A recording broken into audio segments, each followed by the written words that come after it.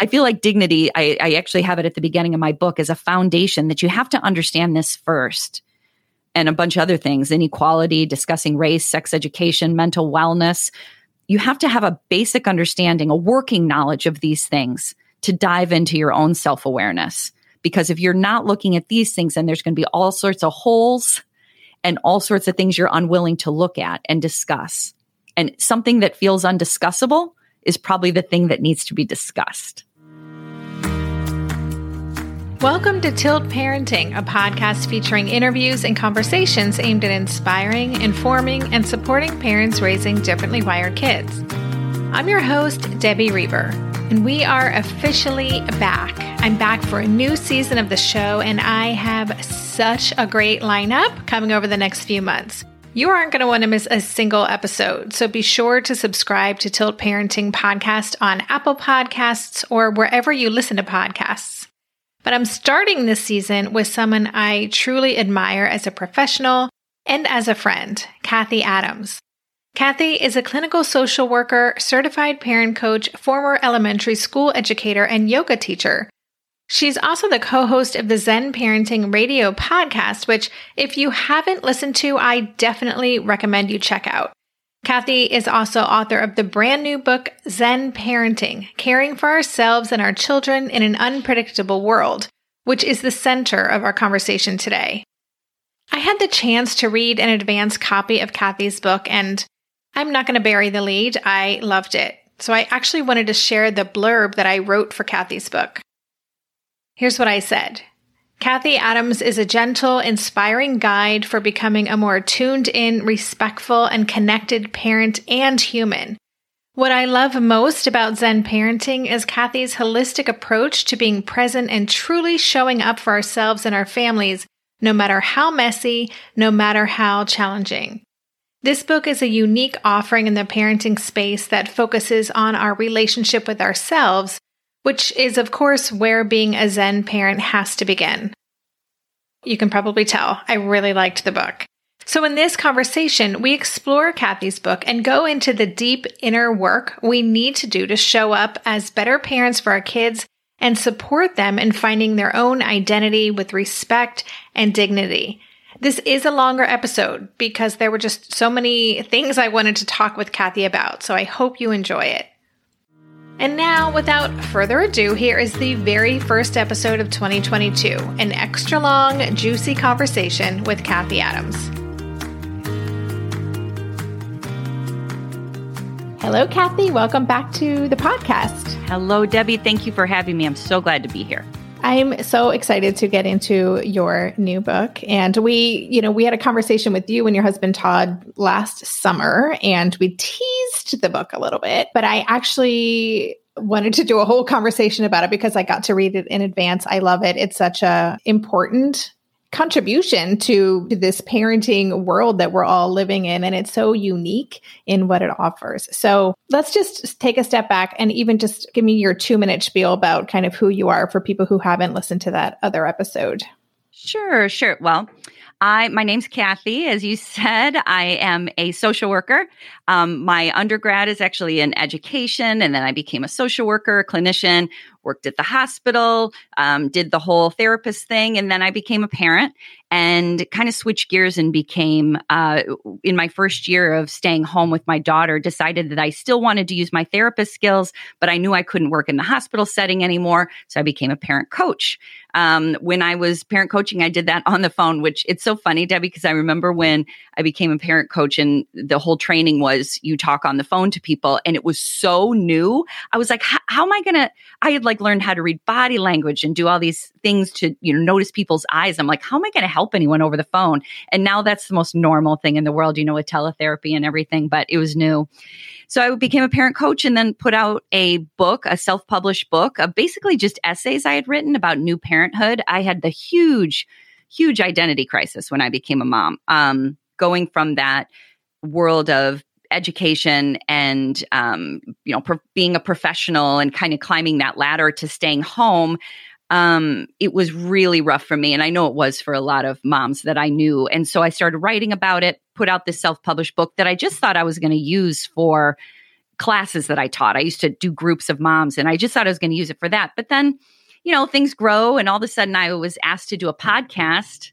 And the people who asked me to do it said, why don't you get a partner? I asked my husband, or I actually signed him up for it before I asked him, but he's a wonderful man who said, sure.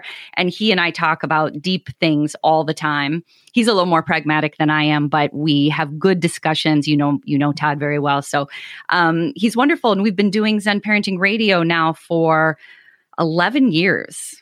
11 years this month, actually. So when we decided to do a podcast, no one knew what that was. Thus, the title of the name of our podcast is Zen Parenting Radio. It can give you an idea of how old it is. So we've been doing that. And, there's a million things I could tell you, but basically a lot of our work is incorporated into the podcast.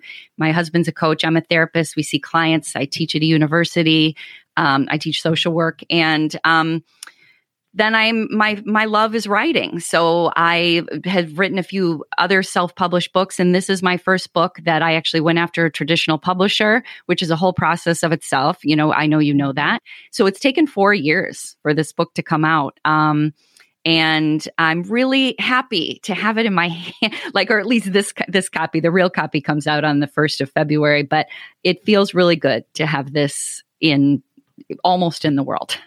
Almost in the world. And listeners, as you're listening to this, the day this comes out is Cathy's book birthday. So you will be able to read the book. And I will just say, if you haven't listened to Zen Parenting Radio, the podcast, please listen to it. It is so good. Of course, I love you and Todd. Your conversations are very comforting to me. And you always seem to be honing in on something that is happening in my world. It's one show that my husband Darren and I listen to together, or if I'm just making dinner, if I'm not in the mood for a reality show recap, I'm like, I'm gonna listen to the latest episode of you and me. It's either deep or entertainment world. Yeah, mm-hmm. Exactly. So tell us then about the book. For the past, I think, year, you started sending out emails with these kind of shorter essays and tackling little themes and things that you were musing about and really contemplating. And those have been such a pleasure to read. But tell us about what you hope to do in this book and what readers could expect. Well, it's interesting, Debbie, that you bring up those they're called Zen Parenting Moments, and I've been sending them out for over a year now. They used to come out twice a week. Now they come out once a week. And my original proposal for a book, it was also called Zen Parenting, but it was these Zen Parenting Moments. And so I didn't have a final title, but I got a lot of good feedback from publishers. They're like, this is great, but could you make this into more of a chapter book? So people can actually look in, we get what you're trying to say, but can you make this into more of a chapter book? And I found that to be, because, if you read things I've written for the last, 20 years, I always write in story and essay. So I was like, okay, a chapter book, like a traditional book. And I took it as a challenge to be like, okay, how can I piece together all these concepts that I'm trying to write about without making it really stale, and also making sure people understand these things are not just ideas. First of all, they're not my ideas at all. They've been around forever, and that they're research-based, and that I've used them in my own practice, in my own life, in my own personal life.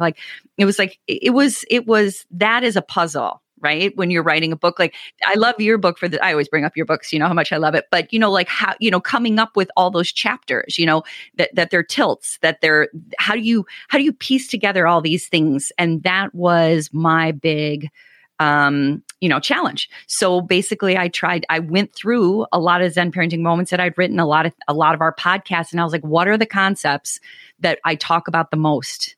And I brought them together, and then I used, we'll probably launch into this, but I used the structure of the chakras to put them in some kind of order where people could actually access these different concepts without feeling overwhelmed. So, it took a year and a half or something like that, who knows? You never know where you start and begin. Sometimes you're like, am I done yet? Am I still editing? But that was the challenge. Is somebody said, we'll publish this, but we want it more in a narrative form. And I think I enjoyed it very much. I enjoyed the puzzle, and I think it came together the way I wanted it to.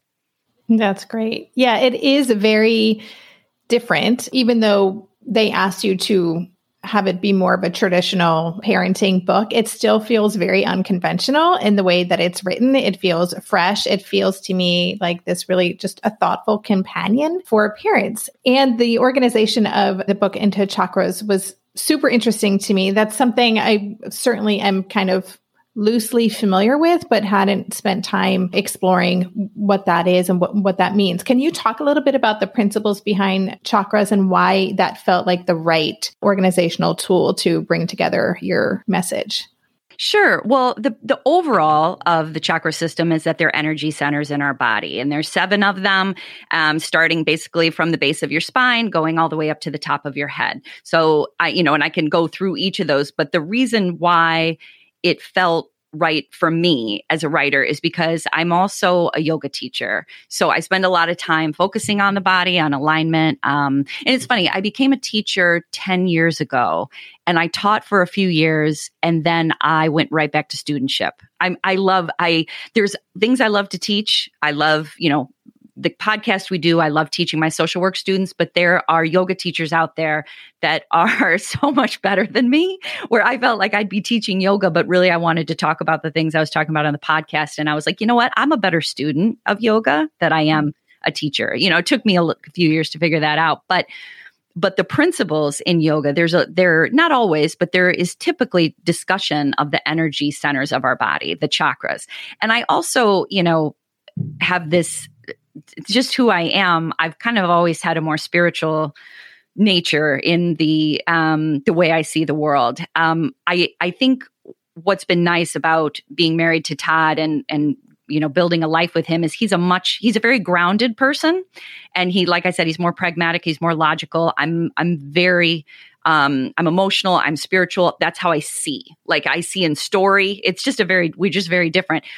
And I have found, with working with him and talking with him, I have figured out ways to ground some of my thinking in better concepts so I can explain myself better. And I think this idea of using the chakra systems, the energy of the body, which can become really esoteric and difficult for, and I didn't want to do that. I didn't want this to be confusing. And I also didn't want it to be off-putting. I didn't want people to think they had to have some base knowledge of chakras. What I wanted was to be authentic to myself. This is something I talk about and I think about and something I understand, but I also feel like it's completely accessible. And so how can I speak of it in an accessible way and also give a lot of credit to the people who teach, kind of like just what I was saying about yoga. There are people who live, breathe, teach chakras. And I try and give credit to those people of like, this book is really about this, and I'm using this as a scaffolding and a structure. But if you really love chakras, go to these books, because these are the people that can really help you get a better in-depth knowledge. But for those of us that kind of live in the in-between, like you said, Debbie, where you're like, I kind of have an understanding, I feel like it's kind of a nice coming together of like, like I said, a more practical way of seeing parenting or ourselves, and then a more spiritual way of connecting. It's science and mystery. That's kind of the way I think about it. I love that. I want to just say for listeners too, if you are listening to this and you're someone who doesn't consider yourself a quote unquote spiritual person or woo woo or those things, that is not what this is. And so I just want to kind of put that out there. And I love this idea of grounding it in the science and the mystery. And I think it works really well the way that you've organized it. Thank you. Thank you very much. Yeah. And I want to reiterate that too, because even that word spiritual, we're getting into this place with language now where we have to be so, it's always been this way, but we have to be really clear. Spiritual to me just means I'm very connected to kind of a internal feeling world that cannot always be seen. And it can be about emotions. It can be about the way that I experience or understand energy. We're all energy. This is science. This is the way that things come to me like ideas. And there's nothing special about it. Everybody has access to all of these things, gut instincts, intuition, all of those things. I use the word spiritual because it's kind of an all-encompassing way that I understand. Because to be honest, like if I can back up a little more, I grew up, I've been this person since I was born, I feel like, at least as far back as I can remember. And growing up, it wasn't really a thing I could talk about. So I felt oversensitive.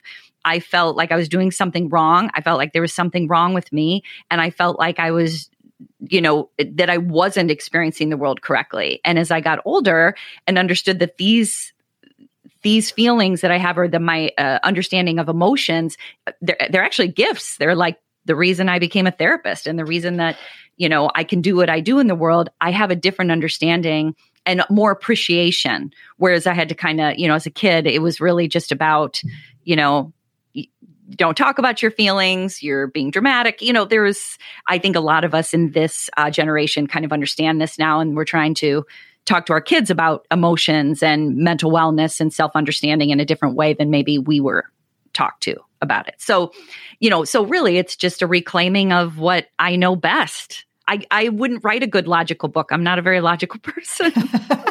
Yes, that would be a completely different book. It would not be a Cathy Adams book. But I love what you just said, because I think that's something that you and I have always been so aligned on, is the importance of us as parents doing our own deep inner work and really kind of going there and leaning in to the hard stuff in order to be able to fully show up for our kids. And that is a newer concept, certainly not something many of our parents were doing or was being talked about. I'm just wondering, where do you think we are then as a kind of society in a willingness to explore and examine our inner experience and kind of lean into all of that? Well, I've definitely, the good news is I can see how different it is now compared to, let's see, I had my daughter is now 18, and I remember doing a class. So I was like 31 years old, and I was doing a class about self-care and self-awareness. And I remember nobody knew what I was talking about. Like, like the whole concept of self-care was like, I don't have time to get my nails done, or I don't want to go find a babysitter. It was so difficult to discuss it in terms of, this is not about you looking good. This is about internal. And I also believe, like I will say, over the past 10 years, I've been teaching at a university, and mindfulness and meditation are a big part of my my lesson plans and my syllabus. And 10 years ago, again, nobody knew what I was, my students didn't know what I was talking about. And honestly, I didn't have a lot of research to pull from. So I remember saying things to my students like, doesn't that just feel right? Like, I was trying to like tap into that place where I'd be like, doesn't it just feel good? Where now I have boatloads of research about mindfulness and meditation.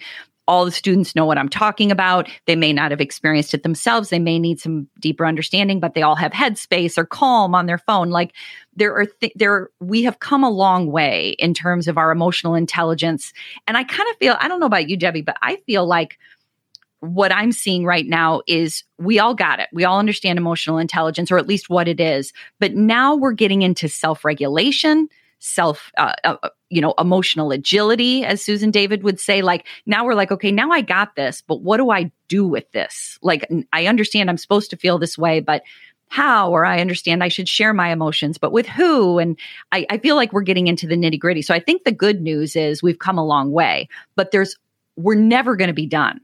Like, our emotional awareness and how we impact each other and how we connect is going to be an ongoing, and I say this a lot in the book, there is no end, but the more we can be present for what's happening right now, the easier our lives will be.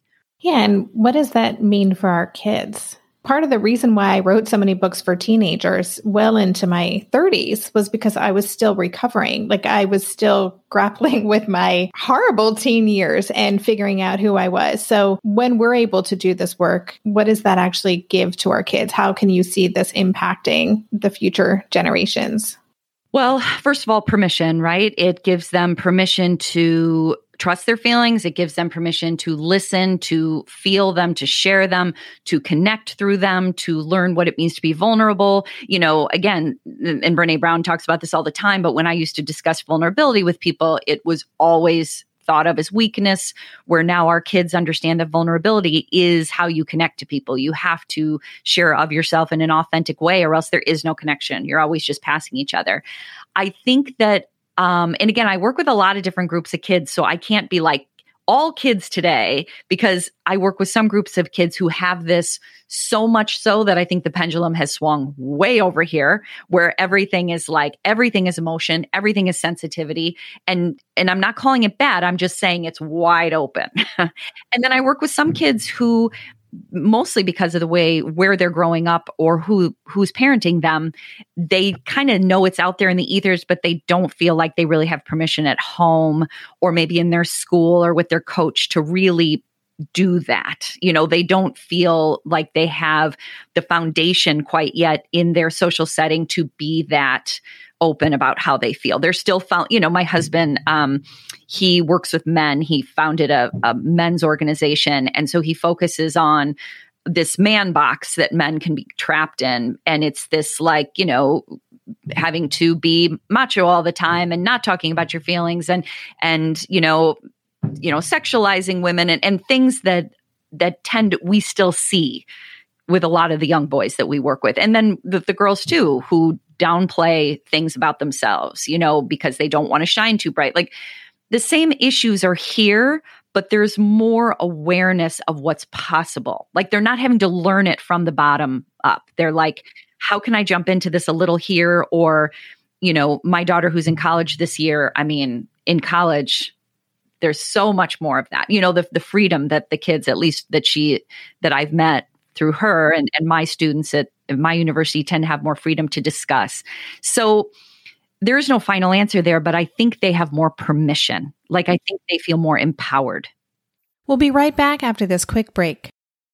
This year, I've been working on becoming more attuned to my body, and so I'm starting to really recognize how periodic spikes in anxiety or disruptions to my routines can seriously throw my whole system off. And as I've been traveling a ton this past month, which is both disruptive and somewhat stressful, I'm especially glad that I have the extra support of Synbiotic Plus, a 3-in-1 supplement from Ritual with clinically studied prebiotics, probiotics, and a postbiotic to support a balanced gut microbiome.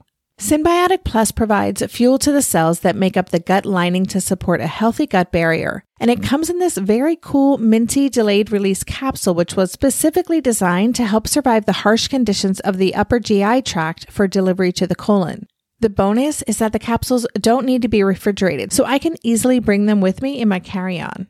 On a personal level, I love that Ritual is committed to sustainability. They're a female-founded B Corp, meaning they are holding themselves accountable long-term to not only think about their company's financial health, but also the health of people and our planet. There's no more shame in your gut game. Synbiotic Plus and Ritual are here to celebrate, not hide your insides. Get 25% off your first month for limited time at ritual.com/tilt. Start Ritual or add Synbiotic Plus to your subscription today. That's ritual.com/tilt for 25% off.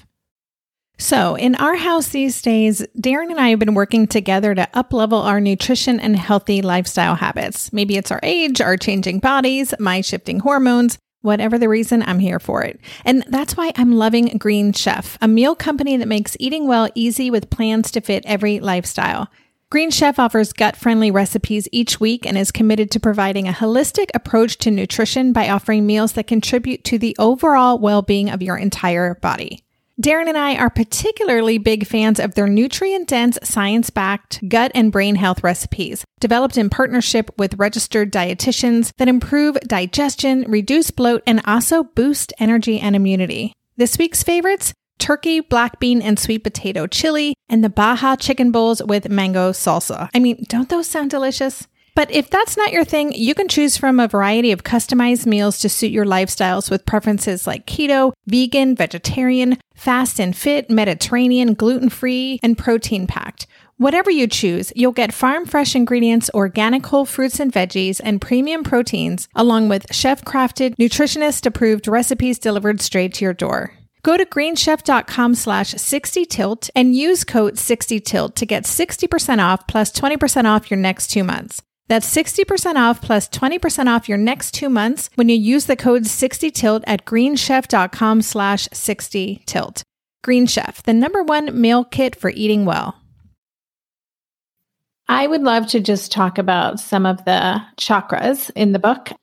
I think one of my favorite chapters was Chakra 3, which is about identity and autonomy, probably because I am raising a teenager. One of the things you wrote is that many parents and cultures struggle with reconciling their own dreams with their children's autonomy. But eventually this process is necessary for an individual to align with themselves and their life purpose. And I read that. I was like, whoa, that is a big, packed statement. And it is also, I know as a parent, it's such a journey to actually really authentically lean into that. You talk actually about the hero's journey in that chapter. Could you talk more just about this chakra or this concept even of walking with our kids and kind of navigating that idea of really supporting them and being who they are meant to be in the world?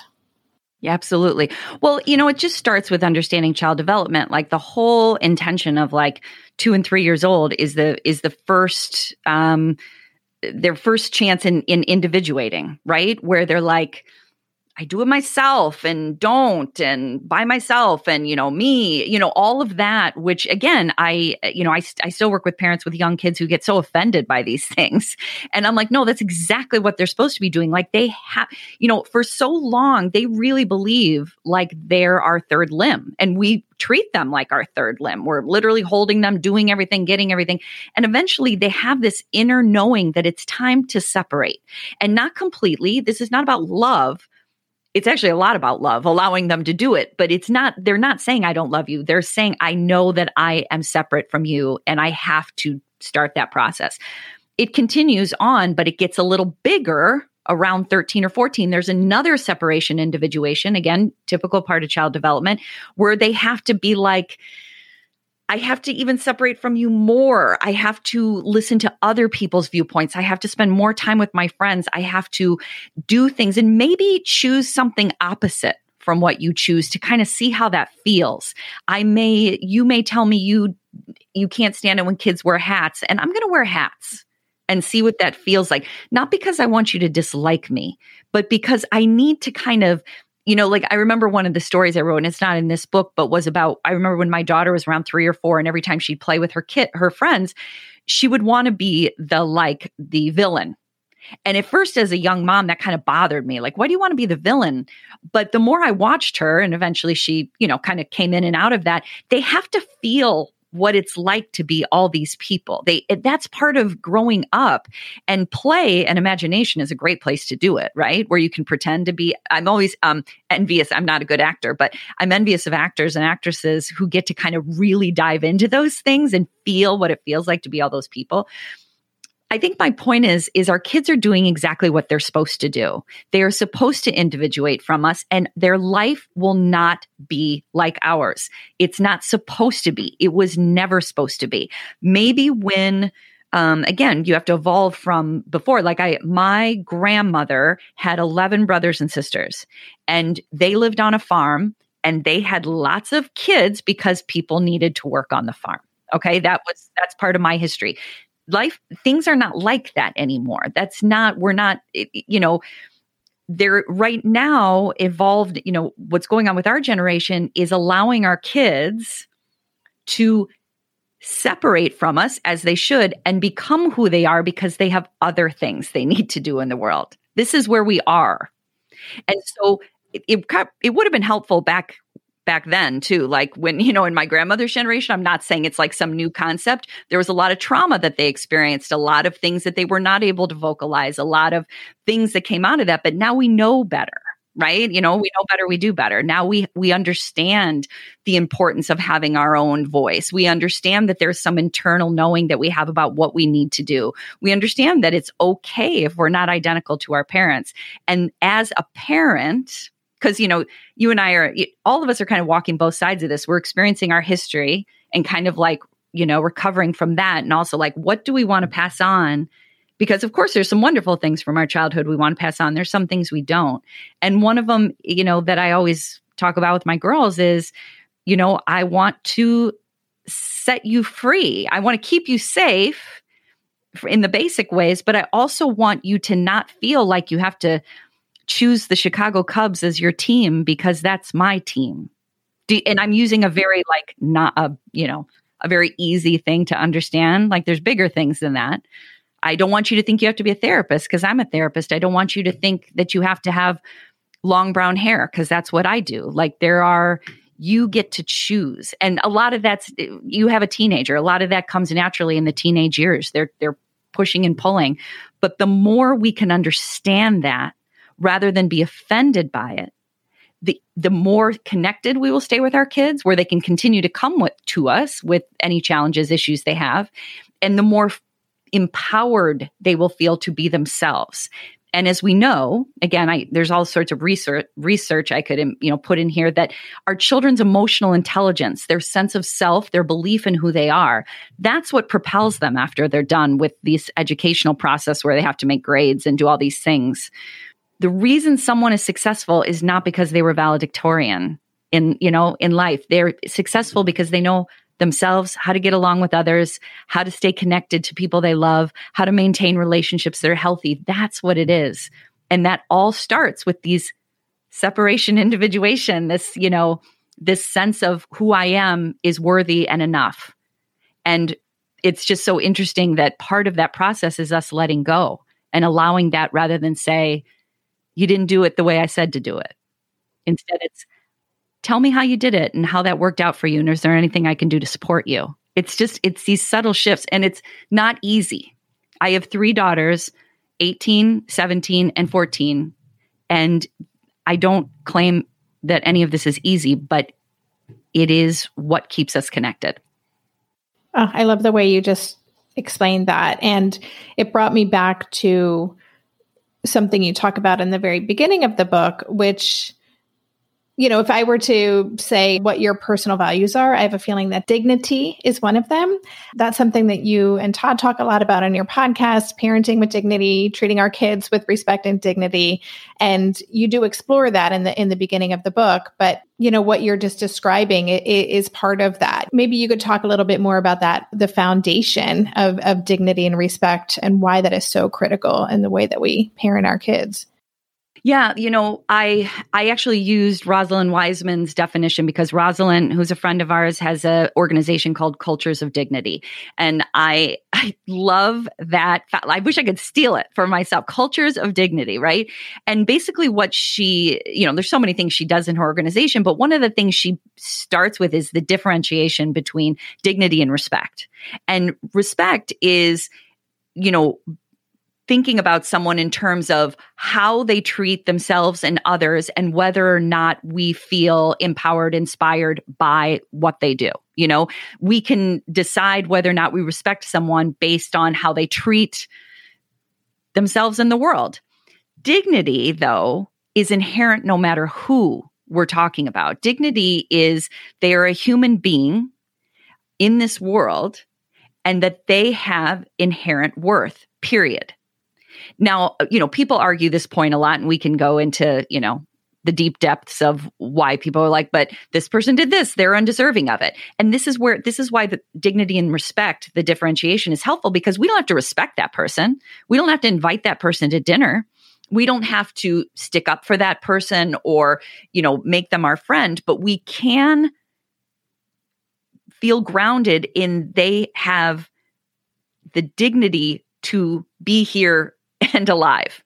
And if we lose that, that's scary to me, because that's when we start to get into dehumanization and believing that other people, for whatever reason, are less worthy humans, where we start to treat them. This is where it gets into a little bit of a scary area for me, is that if we don't believe in dignity, if we believe that these people can be treated this way and these people can be treated this way, we're going to lose ourselves. And again, like I said, it doesn't mean that people don't deal with consequences, that people don't get prison times, that people lose privileges. These things happen because they are not making the best choices, and they need to, deal with those consequences. But it's like, if, as a social worker, this is one of our ethical standards as a social worker, somebody who is in prison, who has committed a crime, maybe even a heinous crime, is still a human being. And their whole life wasn't, I'm so grateful for someone like Brian Stevenson, who talks about this all the time. He talked in his Equal Justice Initiative that, a person who commits a crime, that is not their entire life. That one moment is not everything they are. And it doesn't mean they don't have to pay the price of being in prison, but we don't need to dehumanize others, because I think it's a slippery slope. So, and again, talk about something that's difficult. I don't have fond feelings about many people, some of them being politicians, and I struggle very much with very strong feelings of anger and frustration and in the lack of justice.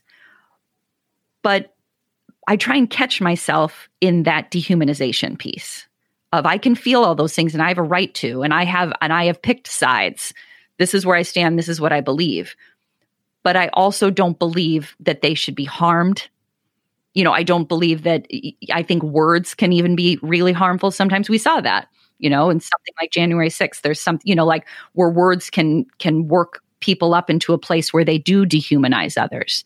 We've seen this in our history. I mean, we could go through everything. So I feel like dignity, I actually have it at the beginning of my book as a foundation that you have to understand this first. And a bunch of other things, inequality, discussing race, sex education, mental wellness. You have to have a basic understanding, a working knowledge of these things to dive into your own self-awareness. Because if you're not looking at these things, then there's going to be all sorts of holes and all sorts of things you're unwilling to look at and discuss. And something that feels undiscussable is probably the thing that needs to be discussed. For sure.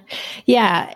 Again, the way that your book starts, and listeners, I'm sure you're now realizing this is not your typical parenting book, which is what I love so much about it. And it feels, again, like it's almost a companion for how to show up as a human, right? Not just as a parent, but how to be in the world in a way that contributes something positive in the way that we just show up in different spaces. And I love that you talk about race, sexuality, gender identity, and all of those things earlier in the book. Is there anything else you want to add about why you brought those pieces in before we talk about another chakra? Well, similar to what I was just saying about dignity is all of those pieces are our way back to each other, because a lot of those things at the beginning are what's keeping us apart. And sometimes we use big words like politics or, tribalism. And those are the big, those are the big words. But what's inside of that? What are we missing? Like, what are we not talking about? And these are the issues that it's very difficult. And again, this is not my quote, and I'm going to probably butcher it the way I say it, but it's very difficult to hate someone close up, right? It's very difficult to really, if you understand someone's story and you understand, all these pieces of them, and then they just so happen to be gay or transgender or of a different race or of a different socioeconomic background, that those things won't matter as much because this human, right? You're like, oh, I've talked to them, or they're funny, or we're friends, or they're friends with my friend, or we had and it's very difficult to dislike someone when you know them, regardless of all those pieces. And yet we will take a group of people and we'll say, I don't like that, or I'm not okay with that. And that's, again, a dignity dehumanization issue to me. It's like, and again, people have their reasons, and I always listen. Like, that's a big part of being a clinician, a social worker. Like, everybody has their own background and reasons, and everybody deserves to be heard.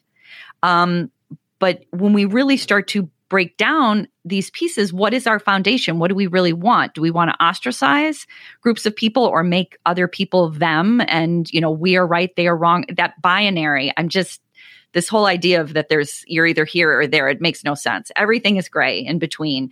And I just wanted to and it's funny, Debbie, I think I was writing this part I was finishing up during the summer of last year, during the racial justice protests, and just making sure that we can't avoid these discussions anymore as parents.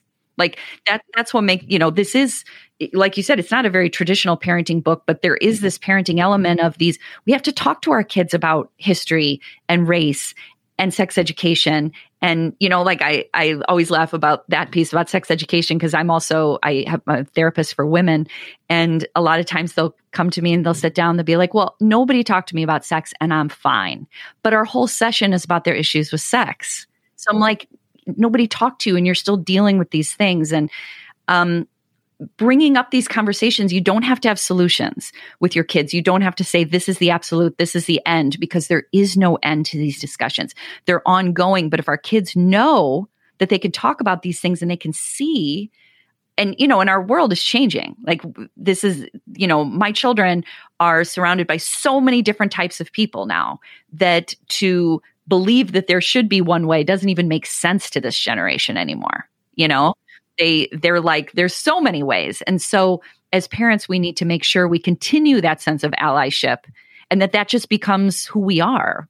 We're allies for each other. And it sounds so like cliche when I hear myself say it, but I don't understand the other way. Like I understand it, but I don't know how that sits with us. Like how we can decide to hate a group. It doesn't work for me. We'll be right back after this quick break.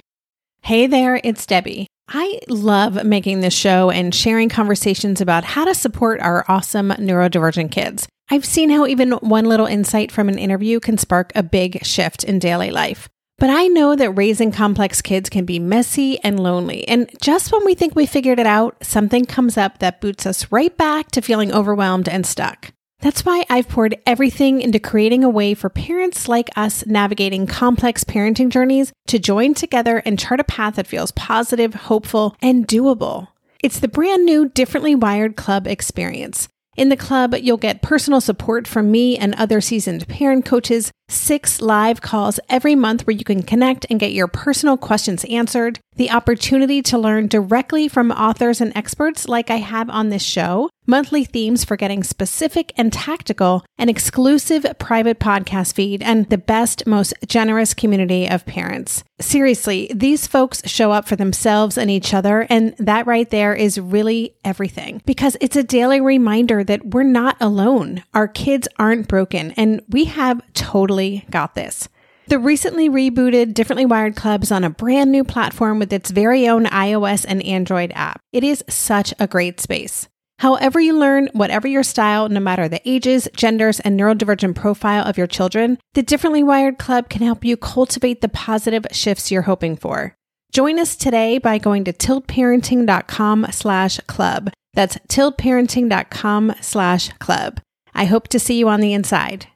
When it comes to raising kids, there's so much to consider. Things like, what do we feed them? When do we feed them? How do they sleep? What does it look like to raise kind kids? How does their nervous system work? How do I keep myself calm? What are my triggers? There's so much that comes into play, and we are distilling all of that information for you at Voices of Your Village podcast, where we bring experts in the field of early childhood and education and psychology and across the board so that you don't have to comb the internet for information. You get to show up and hang out and have shame-free, judgment-free conversations and insights into what it looks like to raise kind, empathetic, emotionally intelligent humans. I'm Alyssa Blask Campbell. I have a master's degree in early childhood education. I'm a mom of 2, and I am walking this journey right alongside you doing this work. Come hang out with me at Voices of Your Village, and we can dive into real conversations with actionable tips.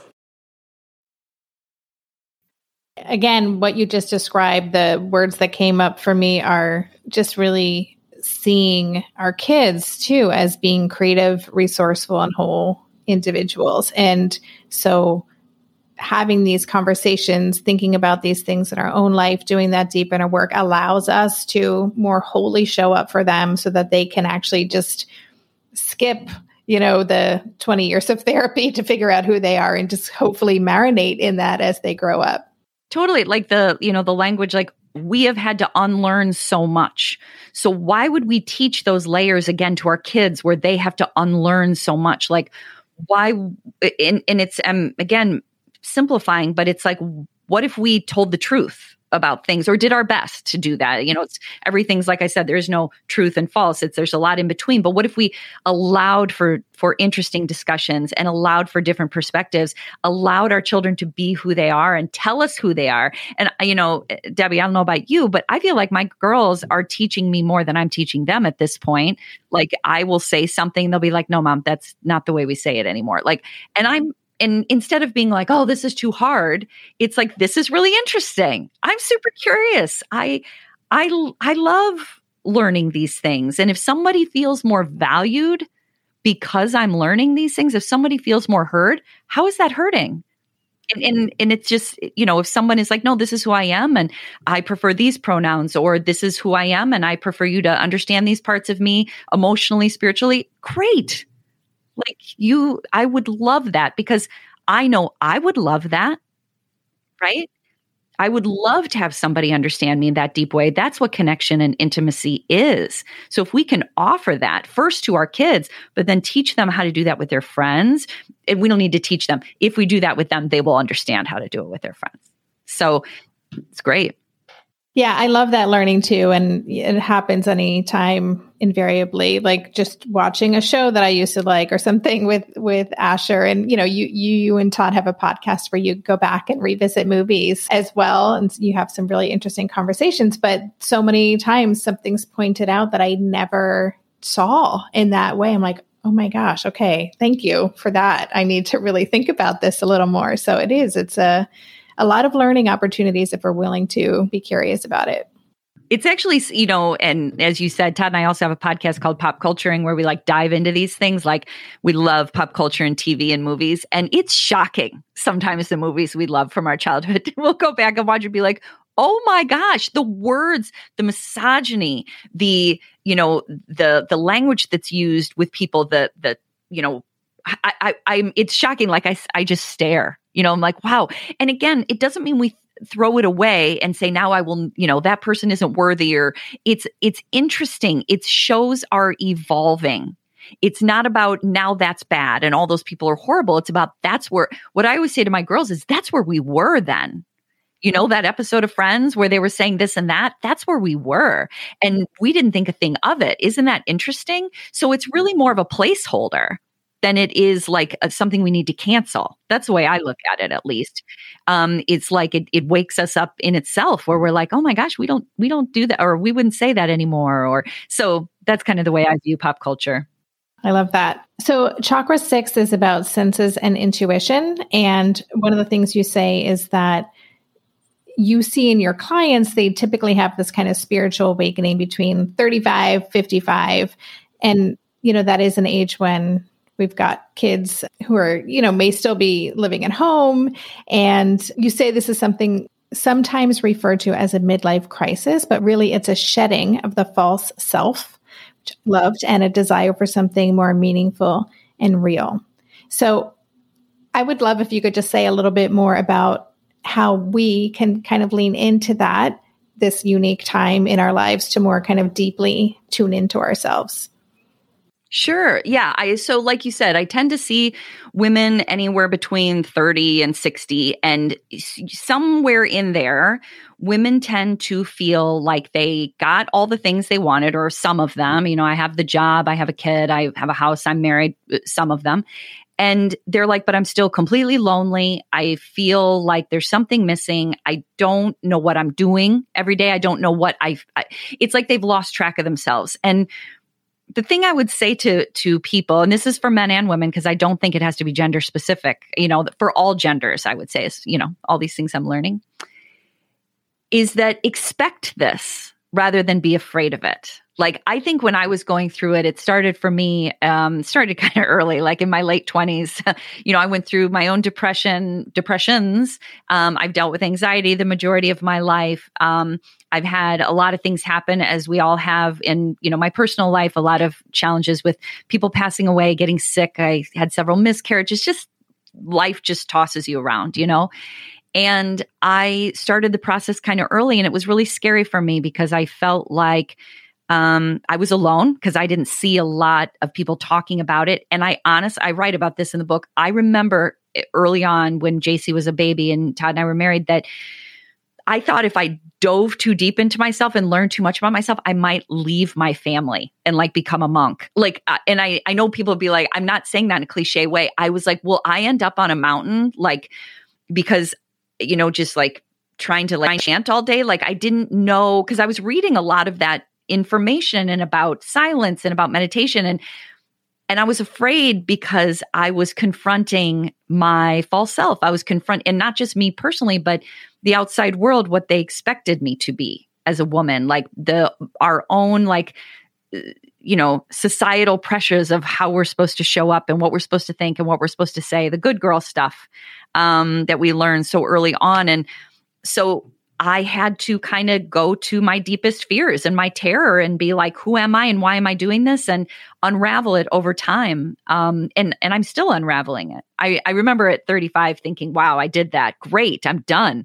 And here I am 50 and I've had like 80,000 more things that have happened. Like, you're never done. You're always evolving. But I think that first one where you really are like, am I happy? Like, is this who I am? Is this what I want? Or am I doing exactly what we were talking about before, the individuation? Did I never really individuate from my family? And am I following kind of a pattern that I've seen either in my bio family or that I'm seeing that society is telling me to follow?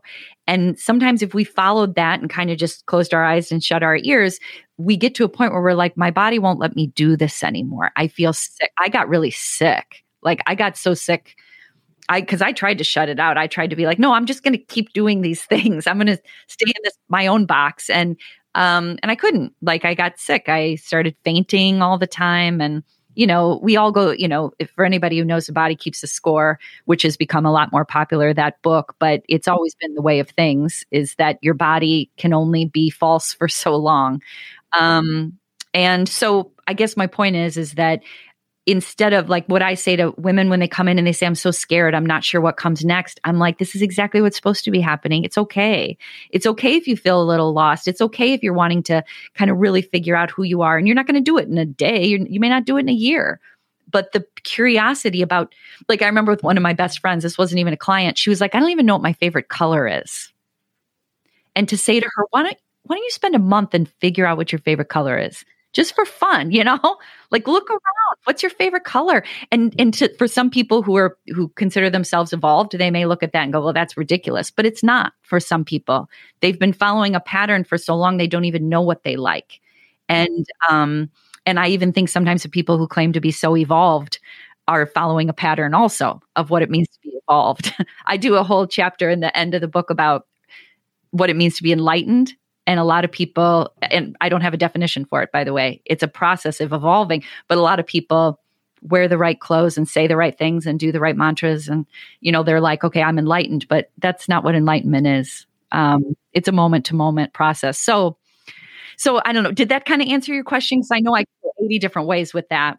No, it did. And it also, as you were talking, I'm thinking about so many adults in my community who have really uncovered more about who they are from a neurodivergent perspective as adults. And maybe they've been masking their whole life and didn't realize they were doing it. And so there's a lot going on with that piece of really starting to think about, like, who really am I and who do I get to be in this next phase? And it can be scary, right? Because it's kind of like moving into the unknown. But I believe, as do you, that it's work that's well worth doing. Always. It's hard, but it's the only, I don't even like the word hard anymore. Okay, so I'll use this as an example. Like this morning, my daughter and I we do yoga before she goes to school, just a short thing every day before she goes to school. And we're always like, man, we never want to come down here and do yoga. But when we do, we feel great. And we got deep about why don't we ever why do we kind of want to avoid this? But then we do it and we feel great. And it's the same thing with self-awareness work. It's like, we're always like, I don't want to do it. But once you go into it, it's the most freeing thing in the world. It's like a workout. It's like checking thing. It's actually looking and not living on autopilot. And autopilot can be easier, and I'm putting that in air quotes because you don't have to think too much and you can just kind of go. But I loved what you just said, Debbie, because it's so true. Like, who has the world told us to be, and who are we really? And now we have more language about that. I was just talking on a show the other day about just the words neurodivergent.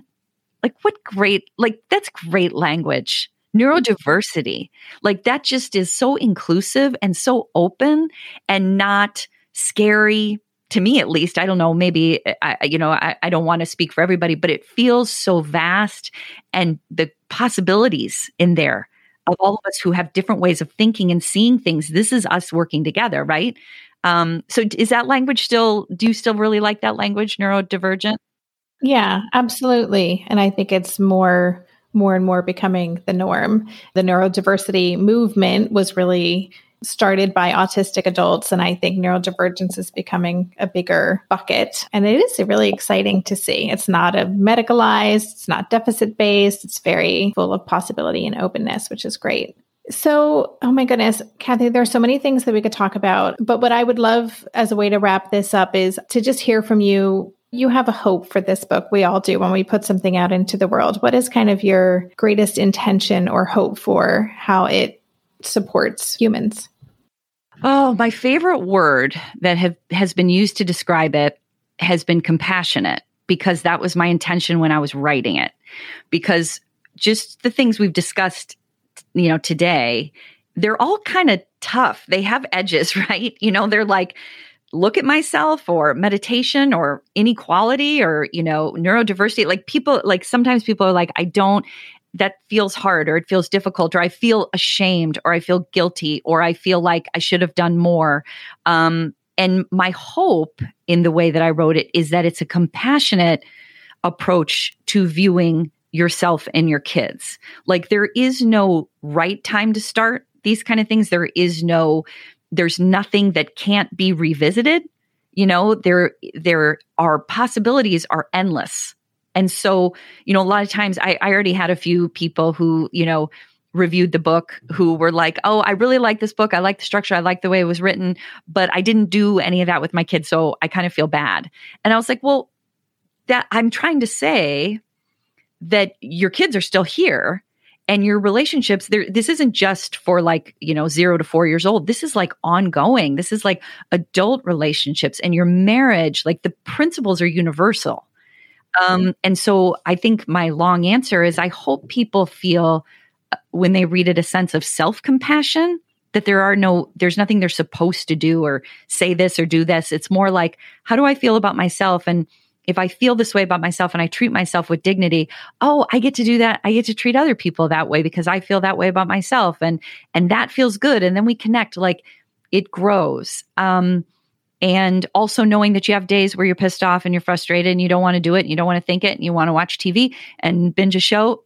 Me too. Like it's not, we don't have to be woke, as they say, every second. We don't have to be in a self-awareness loop. I think I actually do a whole chapter about why it's good to take a break, how sometimes binging a show for a week is a good idea because you don't want to get too focused on making this your identity. But that's what I'd say, Debbie, is compassion, self-compassion, and compassion for other people. We're all evolving at different times, like somebody who you may be looking up to and you're like, they've got it all together. They may hit a wall tomorrow, and someone that you've been looking at and like, you're not respecting them. You don't, have any faith in them, and they come through and allowing for that rather than pigeonholing people and saying they're this, they're that. And I would definitely say that with your kids. They're going to have tough years. They're going to have easy years. They're going to have one year be interested in math, and maybe the next year be interested in English, and the next year choir, and the next year nothing. And allow them to have that breathing room to figure these things out, and just make sure that they know that you're there and that you have faith in them. And then when they need greater support, maybe reminders that things are unsafe, or support from others, that you're there for that too. It's not one or the other, it's both. That's great. I love that. And it kind of ties in with the last chakra, which you talked about. It's about enlightenment, but you call it the chakra of humanity and the realization that we're connected to something larger. I loved that. I loved the way that you ended the book, and that understanding that we're part of something greater than ourselves. So I love this book. I'm so excited for it to be out into the world. And I will have links, listeners, for all the places where you can connect and listen to the podcast and sign up for the Zen Parenting Moments and check out the book. Is there anything else that you would want listeners to know about, or anywhere to direct them? Well, one thing that I can share that you were actually involved in with us, Debbie, is we right now, if this is coming out around the time of the book, we're having a Zen Parenting Summit this week. And you can jump in at any time. Like, registration has been open for a while, but Debbie is part of our summit. She and Dr. John Duffy have a conversation, and they're some of the thought leaders in our summit. So all you have to do is go to zenparentingradio.com, and you'll see it right at the top. Sign up for the summit. It's free. It's virtual. You don't have to do anything. Like, it's really just to celebrate the release of this book and to bring some of our friends in, besides Debbie and John. Dr. Shefali we did an interview with her, and Rosalind Wiseman, and some new people that we just met that we think are amazing. And so I just, the Zen Parenting Summit is another thing I think people would enjoy. Yes, absolutely. It's a great lineup. Mercedes Samudio I saw is on there. We've had her on the show. She's amazing. And yeah, so links for that also will be in the show notes page. Definitely check that out. Cathy, thank you so much for everything that you've shared, for the work that you do in the world, the way that you support families and parents and kids, because what you do is so powerful for kids. Like, you personally have helped me be a better parent. So just thank you for that. And thank you. And happy book birthday. Thank you, Debbie. Thank you for the support. I'm so excited, and I'm so glad we're friends, and for all the work that you do in the world too, because I adore you, and all your podcast and your book has meant so much to me too. So thank you. You've been listening to the Tilt Parenting Podcast. If you want to dig deeper into this episode, check out the show notes page. Every episode has a dedicated show notes page on my website where you can get links to all the resources we discussed, read a transcript, and even easily go back and listen to key takeaways by using the chapters feature on the podcast player. To get to the show notes page for this episode, just go to tiltparenting.com/podcast and select this show. If you love this podcast and want to help cover the cost of its production, please consider joining my Patreon campaign.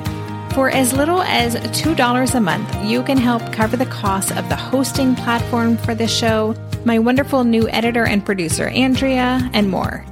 It's so easy to sign up. Just go to patreon.com/tiltparenting to learn more, or click on the Patreon link on any show notes page. If you're into social media, you can follow Tilt Parenting at Tilt Parenting on Instagram and Twitter. Visit the Tilt Parenting page on Facebook, or join my Facebook community called Tilt Together. Lastly, please help this podcast stay visible and easily found by subscribing and leaving a rating or review on Apple Podcasts or wherever you listen to podcasts. Thank you so much. And that's all for this week. Stay safe, stay well, and take good care. And for more information, visit www.tiltparenting.com.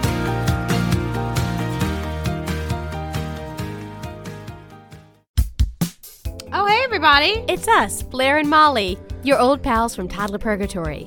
Two moms who are also actors, who are also creative beings, who sometimes feel stuck. And this is our new podcast, Unsticking It with Blair and Molly. What happens when your creative spark just seems to disappear? Gone. Poof. Bye. See ya. What happens when life gets in the way of your creativity instead of nourishing it? That's what happened to Molly and me. We felt like the thing that drove us creatively stopped working, and impending doom had in fact impended. Totally. So we decided to do something about it. And that was steal ideas about getting unstuck from the most creative people we can find.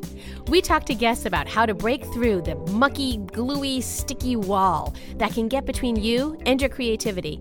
We hear about their journeys, their successes, their challenges, and even their bougie coffee shop orders. And we're not just talking Bob Ross type paint on paper artists here, though we talk to them too. We're talking to actors, creative directors, dancers, and people who are working hard to be their best creative selves in a world that can sometimes feel real uncreative. We all have something to teach each other, so let's steal their ideas together. Join us, won't you, as we deep dive into how to unstick ourselves from the life gunk that can get in the way of our creative freedom. Pandemics, school calendars, world events, lack of sleep. Oh, get out of their life gunk.